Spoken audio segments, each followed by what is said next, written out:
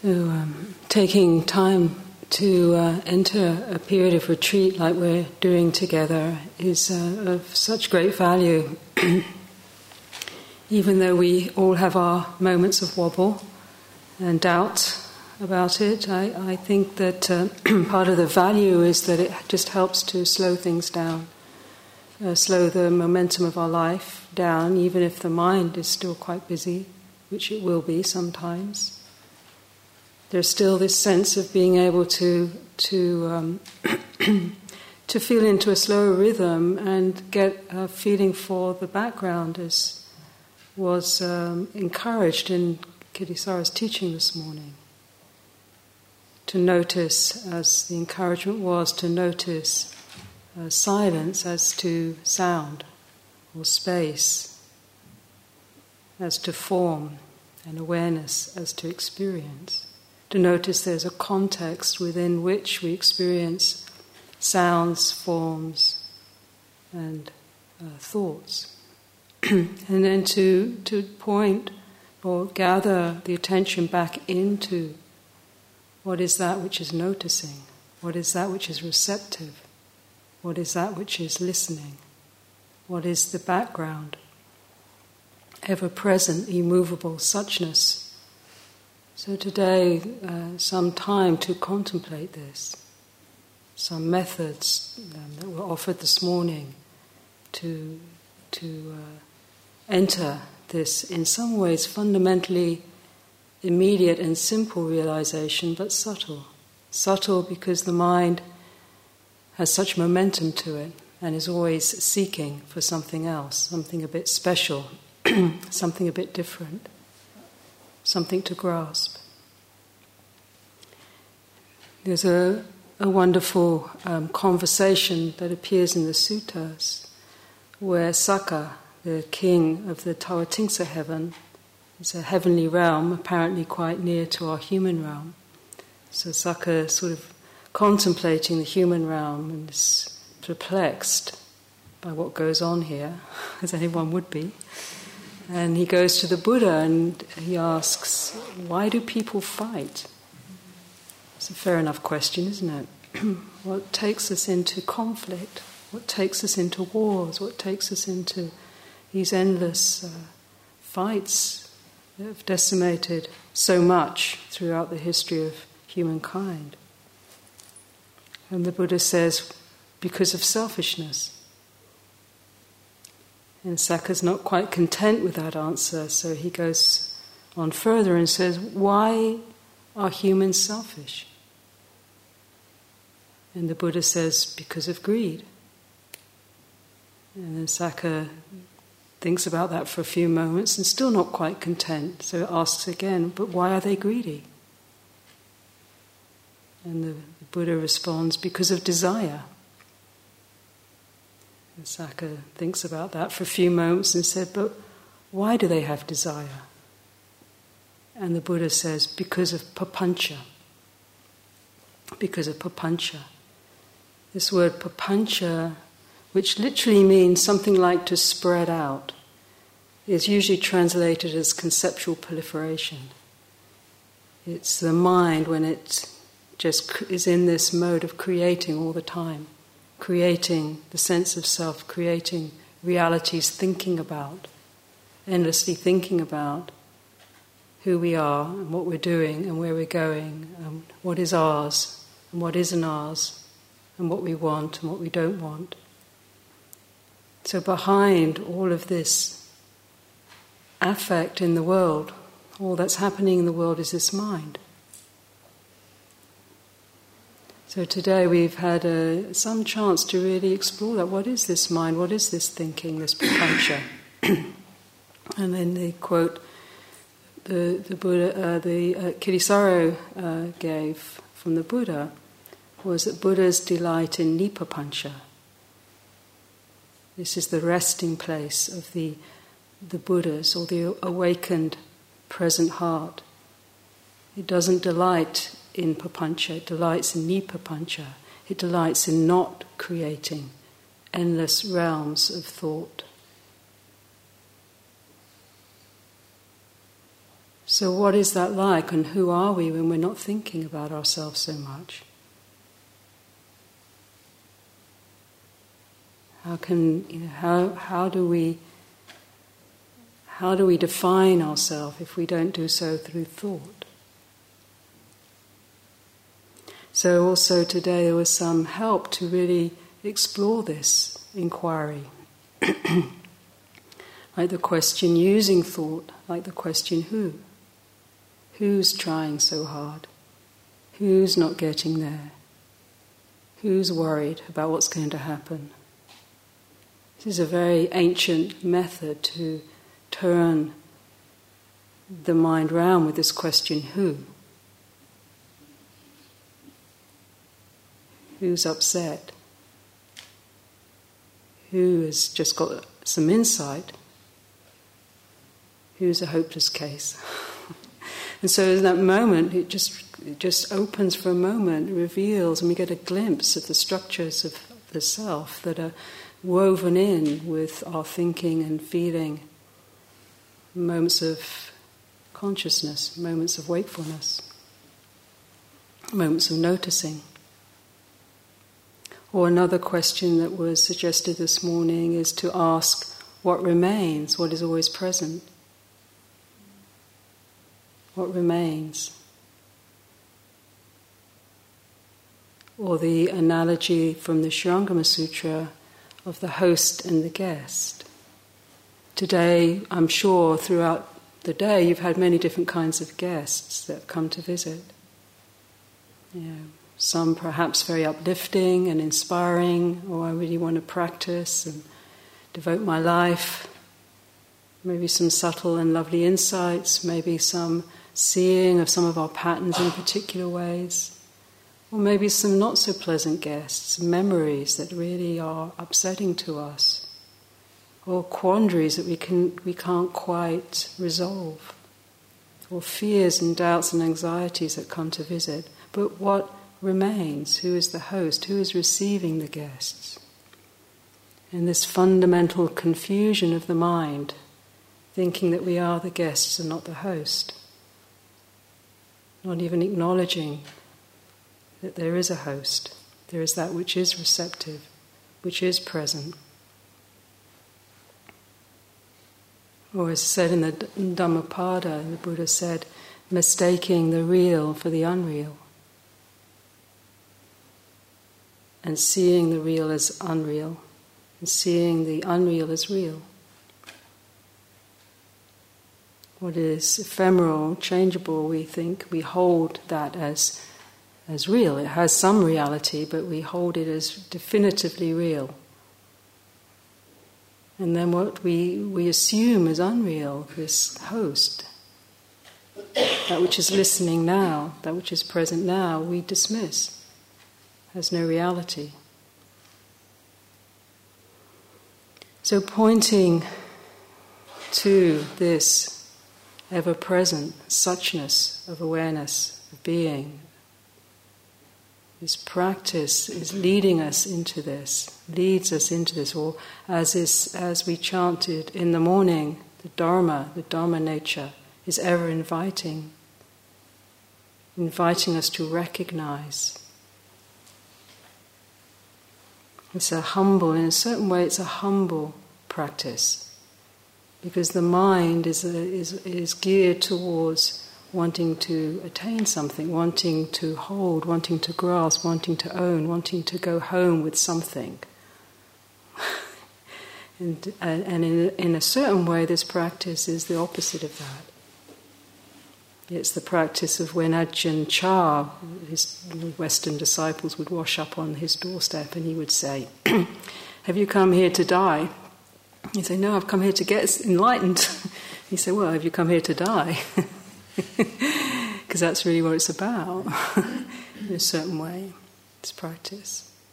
Have you come here to really let go of all of our assumptions and all of what we think we need to get, all of what we think we need to be, that we haven't got yet or attain? So it's said that in this, what's so subtle about this realization is that it is beyond papancha, it is beyond words. Dharma cannot be captured, words fall silent before it, as is said.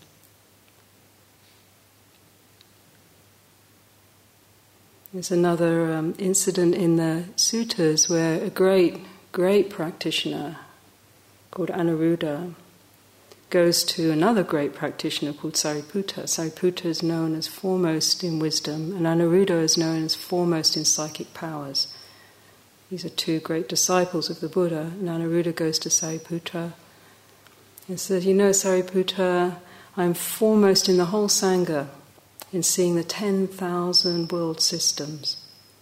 I can see into all these subtle realms." I'm sort of embroidering what he said now, but he basically had the capacity to see into the formless realms, to have these psychic powers. He said, "My meditation is firmly established and my mindfulness is as steady as a rock." So he practiced really hard, and he really got down the whole practice of mindfulness, unwavering. "I have unremitting energy and my body is relaxed and calm." So he'd attained a lot, he'd got a lot, but then he said, "But I still suffer. I still experience unsatisfactoriness." And Sariputta said, "Well, you know, there's still some sense of conceit. There's still some sense of the me doing it. There's still some sense of restlessness, something yet to get. There's still some sense of anxiety. Haven't quite got it yet." These are the subtle hindrances of the mind, of the attachment to the mind, the grasping mind. Still something to get. Still restless, still something that we haven't quite realized. And then Sariputta said to Anuruddha, "Turn your mind to the deathless, to Nibbana, Amata Dharma, the deathless element, the signless, that which is beyond grasping, beyond your grasp, beyond your attainments. Keep turning your mind to that which you can't hold. You can't see as an object, can't define." It's quite a conundrum, isn't it? You can always see the mind going, "What?" And then when we come to this sutta that we chanted tonight, the Heart Sutra, and that really does undo the mind. I mean, I've been doing all this practicing to get beyond suffering, and then suddenly it says there's no suffering. Nothing to attain. It's quite a challenge. And here in this sutra we have even Sariputta being in some ways one-upped by Avalokiteshvara. He's also, even though Sariputta has just given Anuruddha a teaching, we here have Avalokiteshvara giving Sariputta a teaching. So even in some way, Sariputta in this classical text is, in some definitions, some commentaries describe that Sariputta is associated with the one that helped to bring forth or help the Buddha document the teaching of the Abhidharma, which is a very complex systemization of the Buddha's teaching. All the lists, all the mind moments, all the moments of consciousness, ordinary consciousness, supramundane consciousness, all the pathways of awakening. It's very, very... Abhidharma, Ajahn chose to say it means too much Dharma. So Sariputta he has great wisdom, but maybe there's still a subtle sense of having that wisdom, of knowing something. It's not bad to know something, it's good. It's good to have lots of knowledge. But Avalokiteshvara is pointing to something deeper. And the sutta opens with Avalokiteshvara coursing the depth of the Prajna Paramita. There's this sense of coursing, or in some translations, or practicing, or flowing deeply within the Prajna Paramita. So Avalokiteshvara is pointing to this original mind, this beyond knowledge mind, beyond attainment mind, ever present, really, really present heart, awareness. Whatever word we give to it, it's not that. It's just words, just pointers. So Avalokiteshvara is known as the one who's dwelling in this prajna paramita. Prajna is a Sanskrit word for wisdom, but it's an interesting word to look into because it has within it the sense of wisdom, but also something that's dynamic,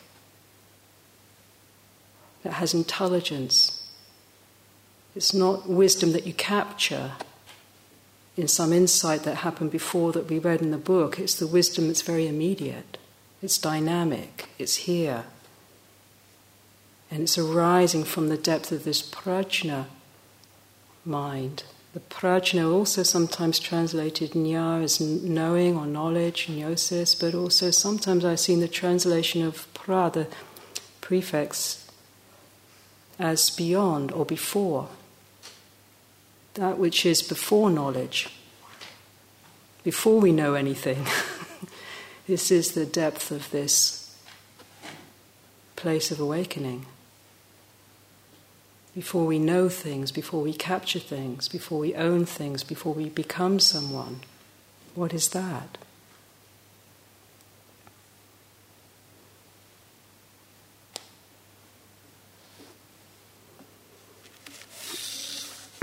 So in a certain way, as we enter this koan, because it's like a koan, when we read the Heart Sutra, it's not really meant to be intellectually grasped. You sit there and start thinking about it, we will get into a tangle. It's meant to act like a koan. It's something that impacts, and we just allow it to begin to work on us. It's a practice. Some people, this is their whole practice, just working with the Heart Sutra. Just allowing it to work in the system, because it keeps pointing, keeps just deconstructing everything that we hold on to. It keeps pointing back to this unknowable, ever-present suchness, which ultimately is a mystery. Ultimately, it's saying that who we are, what is a mystery. It's a profound mystery. And that's very disconcerting to some part of the mind that wants to grasp and name and own and get a map. And, for those of us that love Buddhism, we love the maps. And there's lots of them. Great maps of consciousness and of awakening and stages of enlightenment and attainments, and maps of Theravada, and maps of Mahayana, and maps of Pure Land and Chan, and suttas. And yet this is pointing to beyond that, this Prajna Paramita, beyond the maps, to this direct, intuitive, wise knowing of the heart. That is a knowing that keeps stripping away our knowledge, keeps entering the mystery, takes the risk, allowing the uncertainty to be there, because it is an uncertain place in a certain way, but it's also very real, very certain. In this practice in the Heart Sutra, where it starts to dissolve the distinctions that we have, form and emptiness, at first we practice. First we feel very caught up in the forms, in our thoughts and our reactions. And then we gradually get a sense for that, as we've been doing today, some sense of space, some sense of background. But there's a subtle way that we can still split the world. There's the formless, and then there's the world. And that happens in so many over the years, and there's so many questions, so many inquiries, how can I practice in the world? Because there's this special place that's outside of the world that we are attempting to hold somehow. And then that feels that, gets dispersed when we go into the world. And so as practitioners, there can be this split that starts to appear. Form is different than emptiness. The world and the spiritual are different. The mundane and the everyday and the transcendent are different. The profane and the sacred, the world and the otherworldly.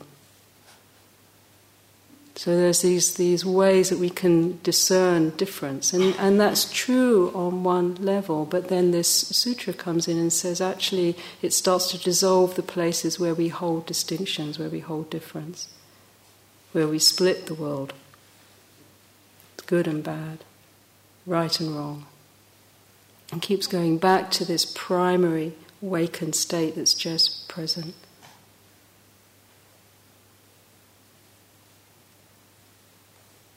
Distinguishing that it's permanent or it's impermanent, it's suffering or it's non-suffering, it's self or it's non-self.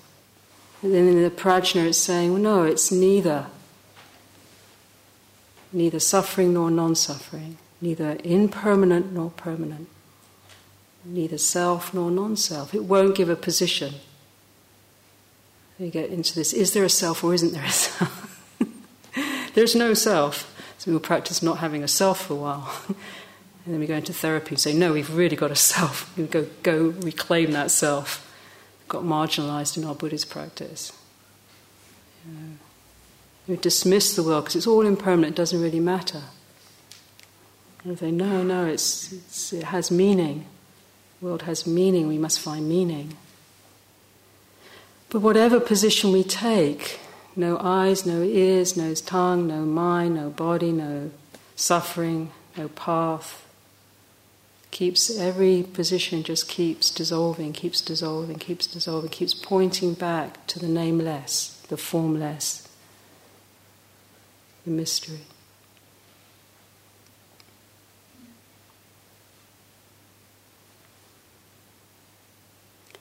In some ways, this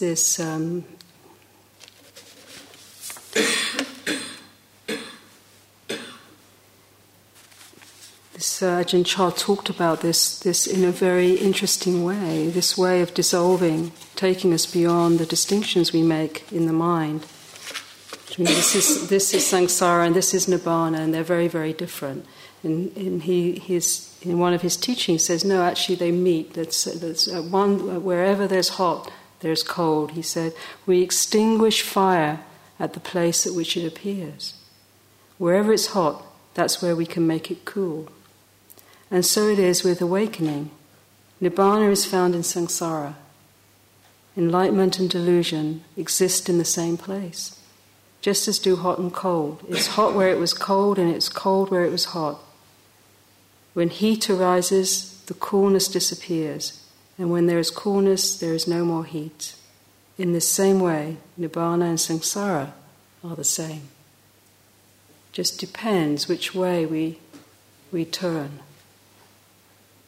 We move out into the shapes of the papancha mind proliferating, then we find ourselves caught. We move back at the same point of knowing, the same point of this prajna, and turn the mind. There's the taste of peace right there. It's not some other place, in some other time. So in this dissolving of the distinctions, it keeps pointing us back to this, the immediacy of this prajna mind, the knowing heart, present heart, just here, just awake. Not gaining, not losing, not attaining, not getting old, not young, not born, not dying. All of that's happening. Being born, dying, moving, starting, endings, hellos, goodbyes, heat, cold, samsara, nibbana, love, hate. It's all always happening, and yet within that there's just this presence, suchness, knowing, prajna.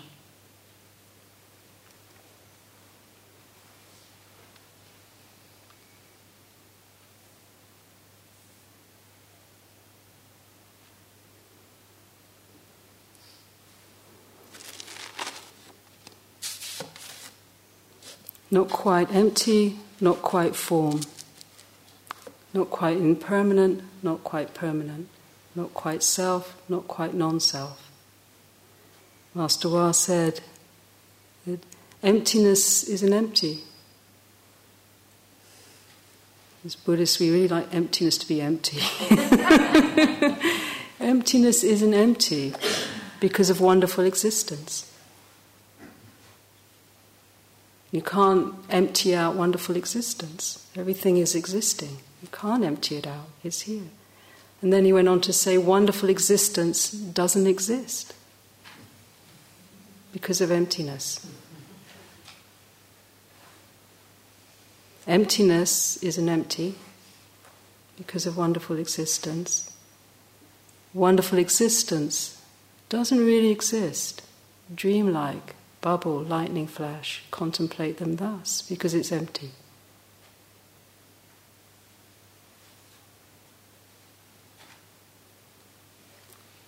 So coursing the depth of Prajna Paramita, as soon as we touch that place, we are Avalokiteshvara. We're in that same place. Avalokiteshvara isn't some bodhisattva from pre-Buddhist India that became Buddhist, that got then transmuted into, had a sort of transgender thing happen, became female in Kuan Yin.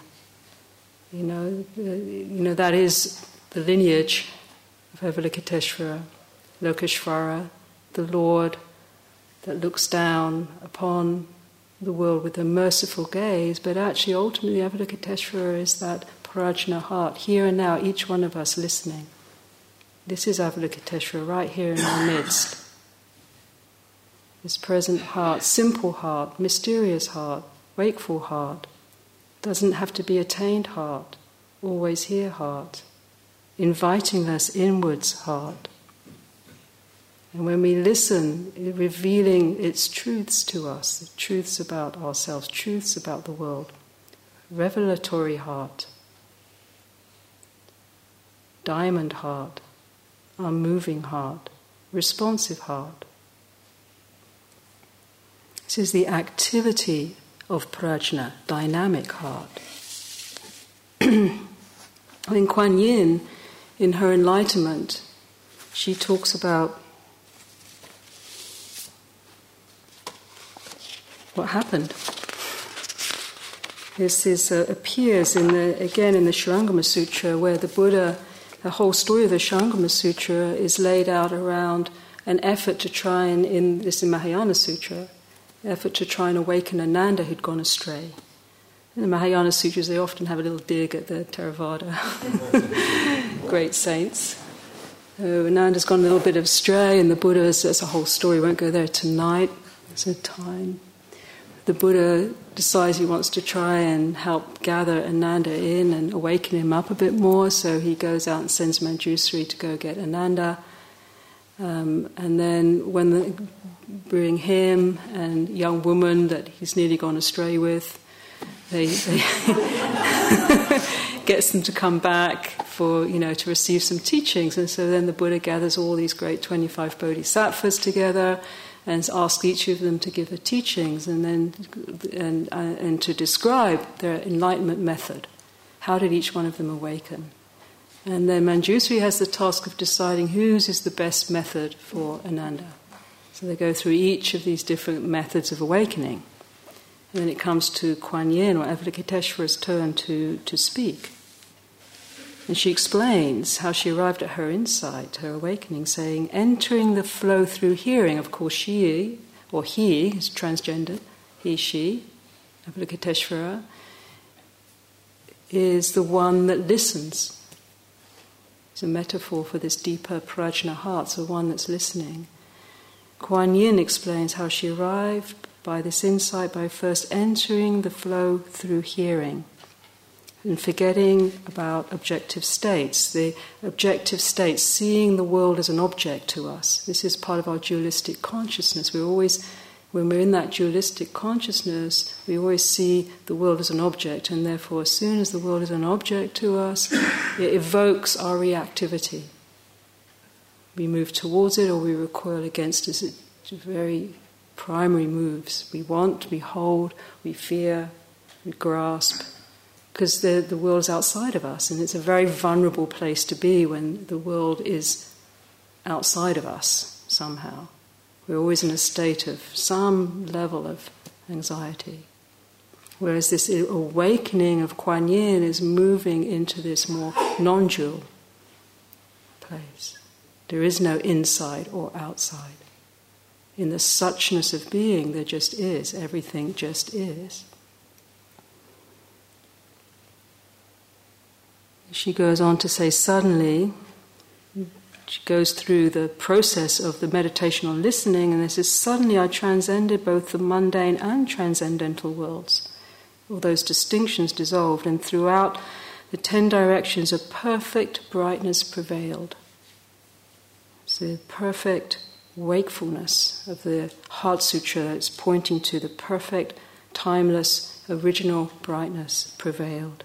I attained 2 supreme states. First, I was united with the fundamental, wonderfully enlightened mind of all the Buddhas. Right there, synthesized one substance. That awakened Prajna mind is already the mind of the Buddhas. And I gained a great strength of compassion equal to that of the Buddhas. And second, the second aspect of the awakening, I was united with all living beings, and I gained kind regard for all living beings. There was complete, on some level you could say complete intimacy with all beings. No ultimate distinctions. All beings are part of this one awakened heart. So Avalokiteshvara, Kuan Yin, is the one that has this Prajna Paramita that's dwelling, coursing, has refuge, knows this fundamental suchness, dwelling, resting there, but also has this regard, this empathy, this compassion, is the Bodhisattva of great compassion.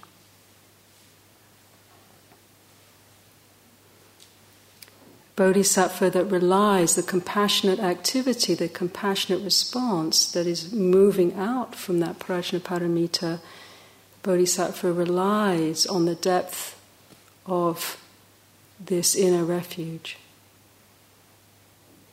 That from that Prajna heart, the right response will emerge.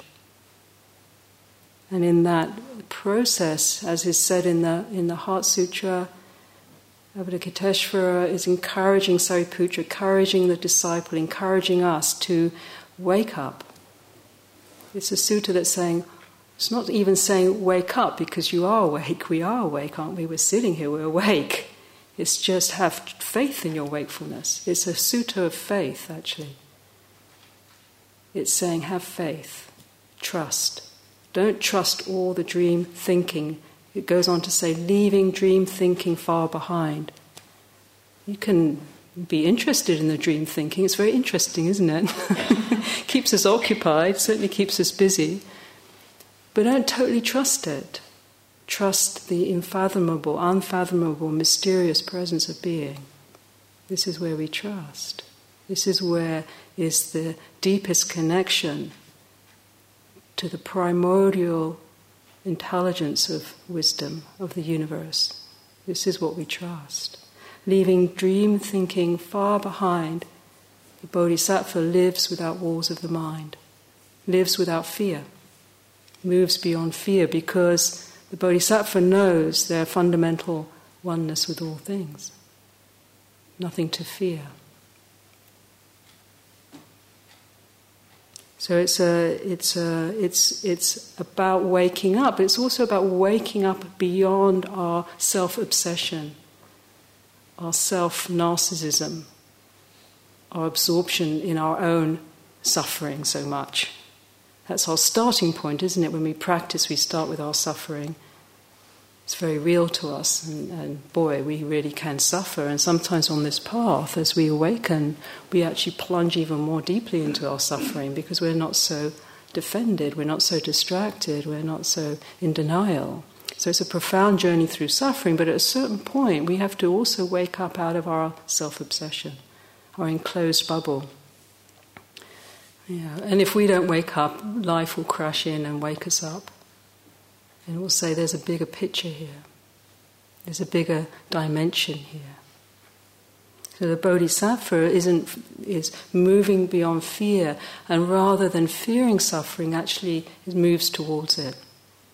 Moves towards it because the Bodhisattva understands in suffering there is potential. There is something to learn, there's something to develop, there's something that can be transformed. As is great teaching from the teacher of Nagarjuna, Sahara, says, actually suffering is bliss. It's not.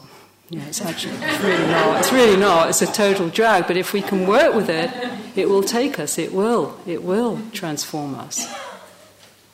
And that can be a blissful journey. We're waking up, we're waking up. This is what's happening. We're waking up, but we're waking up out of our dream, but we're waking into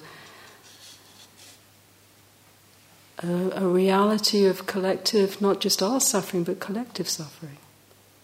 Blindingly so. We're waking up into a nightmare, actually, together. It's a little bit harder just to sit on our zafus and pretend that the world is not burning. I mean, there was a time when it was a little bit easier to sit in one's forest kuti, away from the world, and just hope that it would all go on in its own sweet, merry way and leave you alone. This isn't that time anymore. We're not in those times. We're in a time where we're called to something because the world is burning. Things are moving more and more out of control, which is demonstrated, say, just through the weather patterns, which I know here in England. We experience so many floods, so many strange weather patterns. In America, just where I was, great droughts. In Africa, where we are, definitely seeing the weather patterns changing. Hurricanes and tsunamis and earthquakes and volcanoes. We're seeing the Arctic melt, great speed. We're seeing the Amazon being decimated at great speed. These are the lungs of the planet. We're seeing the oceans that are dying at great speed, acidic, being, all the fish stock likely to be gone in a few years. We're seeing the decrease of sustainable ecosystems. And a Holocaust visited upon the animal kingdom in all manner of ways, through our factory farming and through just here not here, but in South Africa, just been tracking what's happening as China, Vietnam have come into Africa, as the borders have gone down, just seeing what's happening to the wildlife there. Nearly 500 rhinos killed this year, 500 last year. Predicting an extinction if it doesn't stop, completely out of control. That's just one species. We're seeing a holocaust of species being lost. We're seeing a widening gap between rich and poor, more unstable societies, people rioting here in Europe. Increased religious fanaticism on all fronts, more soulless consumerism, just eating up our resources without any thought, more control of the political systems of the world through the corporate so-called personhood, psychopathic personhood, with its drive to death at all costs for profit. We're seeing every living thing patented and owned. with our, the seeds down to genetic coding. And this is the mind that sees the world as an object. This is the mind that doesn't know its intimacy with all things. This is the unawakened mind gone rampant. And this is what we're waking into. And we can't avoid it. It affects us, we affect it. We're woven into this as well. We contribute as well, to some degree. But we can also contribute through our wakefulness. We can also transform and help to support a transformation and a collective awakening. Because this is the only choice we have now, really. We have this moment, and it is really only a moment in our short span of history on the planet to really wake up and respond from this deeper wisdom, this deeper knowledge that understands the complete and utter interconnectedness of all things. This is the knowledge of wakefulness. It's not some esoteric special knowledge, it's the knowledge we know, we've always known it. This is why it's called our fundamental nature. We've always felt that. We've always been sensitive to that. Just got lost somewhere. We lost connection. We lost the sacred. We lost our feeling for the world, for the animals. So Avalokiteshvara is an interesting archetype. There's a beautiful story of Avalokiteshvara from the Tibetan school where Avalokiteshvara decides as great Bodhisattva is going to go down, hang out in Tibet and transform Tibet to Buddhism, to the Dharma. Maybe not to Buddhism, but the Dharma. And after a lifetime or so, realizes this is quite a challenge. Realizes it's actually quite hard work. People aren't that easy to transform. Lots of crazy stuff going on. And so, after a few lifetimes, starts to get a little depressed. And he says, no, I must keep going, comes back again. And then after a while decides just to hang out in the cave for a while and recover for a lifetime. Breathing in, breathing out, mindfulness. Like us on our retreat. Just pull out the plug for a while, and then it goes back and has another go, but it's really way too difficult. And then it's said at a certain point, Avalokiteshvara, in an absolute moment of utter despair, screams, and her head shatters into thousands of pieces across the landscape. And then Avalokiteshvara's guru, Amitabha Buddha represents limitless life, limitless light, fundamental nature. Looks down at Avalokiteshvara and says, what's your problem? And Avalokiteshvara says, it's too hard. It's too difficult. And Amitabha Buddha said, well, you shouldn't have been so ambitious, made such an ambitious vow, should you? It's a little bit ambitious, try and convert a whole country. So go, never mind, it can help you out. So Amitabha Buddha comes down and gets Avalokiteshvara and all the little pieces of her being, his being, and starts to put Avalokiteshvara back together again, and then gives her 1,000 hands and eyes and 11 heads. So she's transformed into this more powerful being that's able to have all these other different skills within which to respond to suffering. Skills, as we've been chanting the mantra this morning, a whisk to wipe away obstructions, a lasso to tie up demons, an axe to cut through obstructions, an arrow to pierce the heart with truth, a vase of sweet dew to pour to cool down living beings, a book to transmit knowledge. All the different hands and eyes of Kuan Yin has all these skillful responses to meet the world. This is the Bodhisattva. This is what happens for us when our heart shatters, when we can't stand it anymore, when we get decimated. It can look hopeless. It can look like we've completely lost.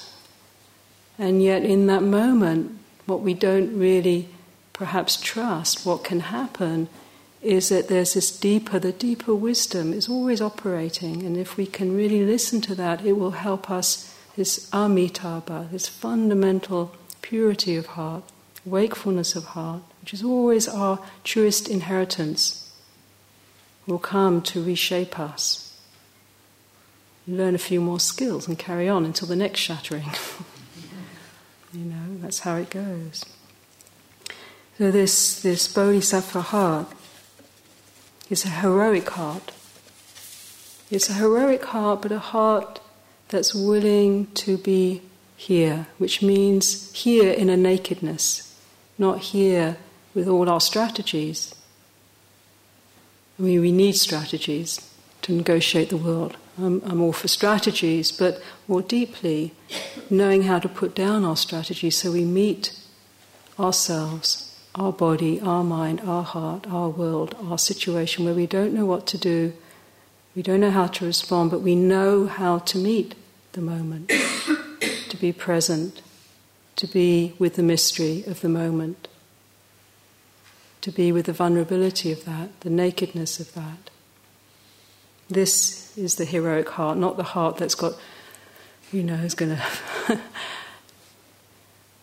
has its battle gear on, but has the strength to be able to withstand uncertainty and change and intensity and the breakdown, perhaps, of the systems that we've been so reliant on and dependent on for our comforts. And has also not only the hero and the warrior in the heart, but also the lover, that which can love and have compassion. So however decimated we get, we aren't tempted, which is so tempted to go into bitterness and resentment and close down, but to just keep with that fundamental compassion. Like, for example, Mr. Mandela, 27 years in prison, wrongfully incarcerated, and yet was able to come out of that experience with a consciousness of compassion, a consciousness that for a while, it's kind of falling apart a bit now, but for a while, we don't know where it will go now, but for a while, at a critical moment in the history of a country, could hold a whole country. As one person could transform that bitterness into that effect. This is an example for us. We can think, who am I? I'm just a nobody. Well, if we think of ourselves from the place of papancha, the proliferating mind, yes, it doesn't always look that hopeful. But if we tune into this deeper wisdom heart, that same place that Mandela tuned into, then we meet the saints, we meet the Buddha, we meet Avalokiteshvara. We meet the strength that we may need to carry on. We meet the wisdom that we can draw on and the compassion to respond. And then when we find ourselves failing and falling apart and cracking up, we can trust a new dawn will rise. And we will rise with it to meet whatever needs to be met.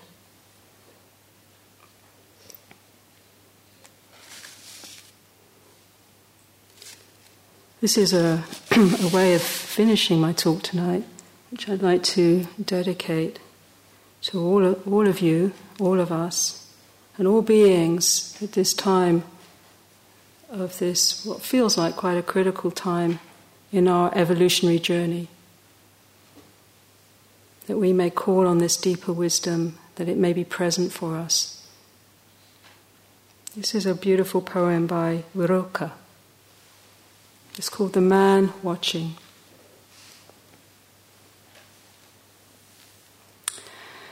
I can tell by the way the trees beat, after so many dull days on my worried window panes, that a storm is coming. And I can hear the far-off fields say things. I can't bear without a friend. I can't love without a sister. The storm, the shifter of shapes, drives on, across the woods and across time. And the world looks as if it has no age. The landscape, like a line in the psalm book, is seriousness and weight and eternity. What we choose to fight is so tiny. What fights with us is so great. If only we would let ourselves be dominated as things do by some immense storm, we would become strong too and not need names. When we win, it's with small things, and the triumph itself makes us small. What is extraordinary and eternal does not want to be bent by us. I mean the angel who appeared to the wrestlers of the Old Testament. When the wrestler's sinews grew long like metal strings, he felt them under his fingers like chords of deep music. Whoever was beaten by this angel went away proud and strengthened, and great from that harsh hand that kneaded him as if to change his shape. Winning does not tempt that man. This is how he grows, by being defeated decisively by constantly greater beings.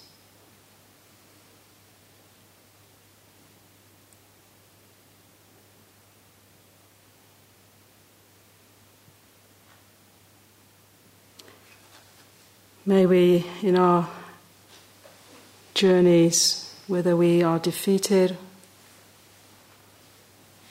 may we take faith, and may we trust this humble, present, wakeful heart to guide us, to be with us, and to protect us for our lives and for the welfare of other beings. May I dedicate this talk, may we dedicate our practice for the welfare not only of ourselves here in this Dharma room, but also in this one heart, remembering all beings at this moment, remembering this great earth under such stress and travail, remembering all the great beings that have been before and their blessings that are present with us. May they bring those blessings to bear out of mercy, out of compassion. And in particular, remembering the animal kingdom. May they be protected. May all beings be protected. May they be free from suffering.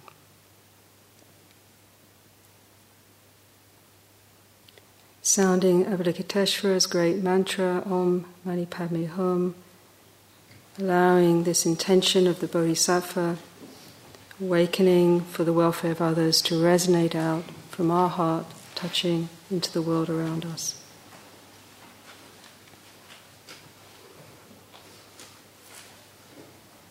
As we do so, privately dedicating our practice to those that we love and cherish.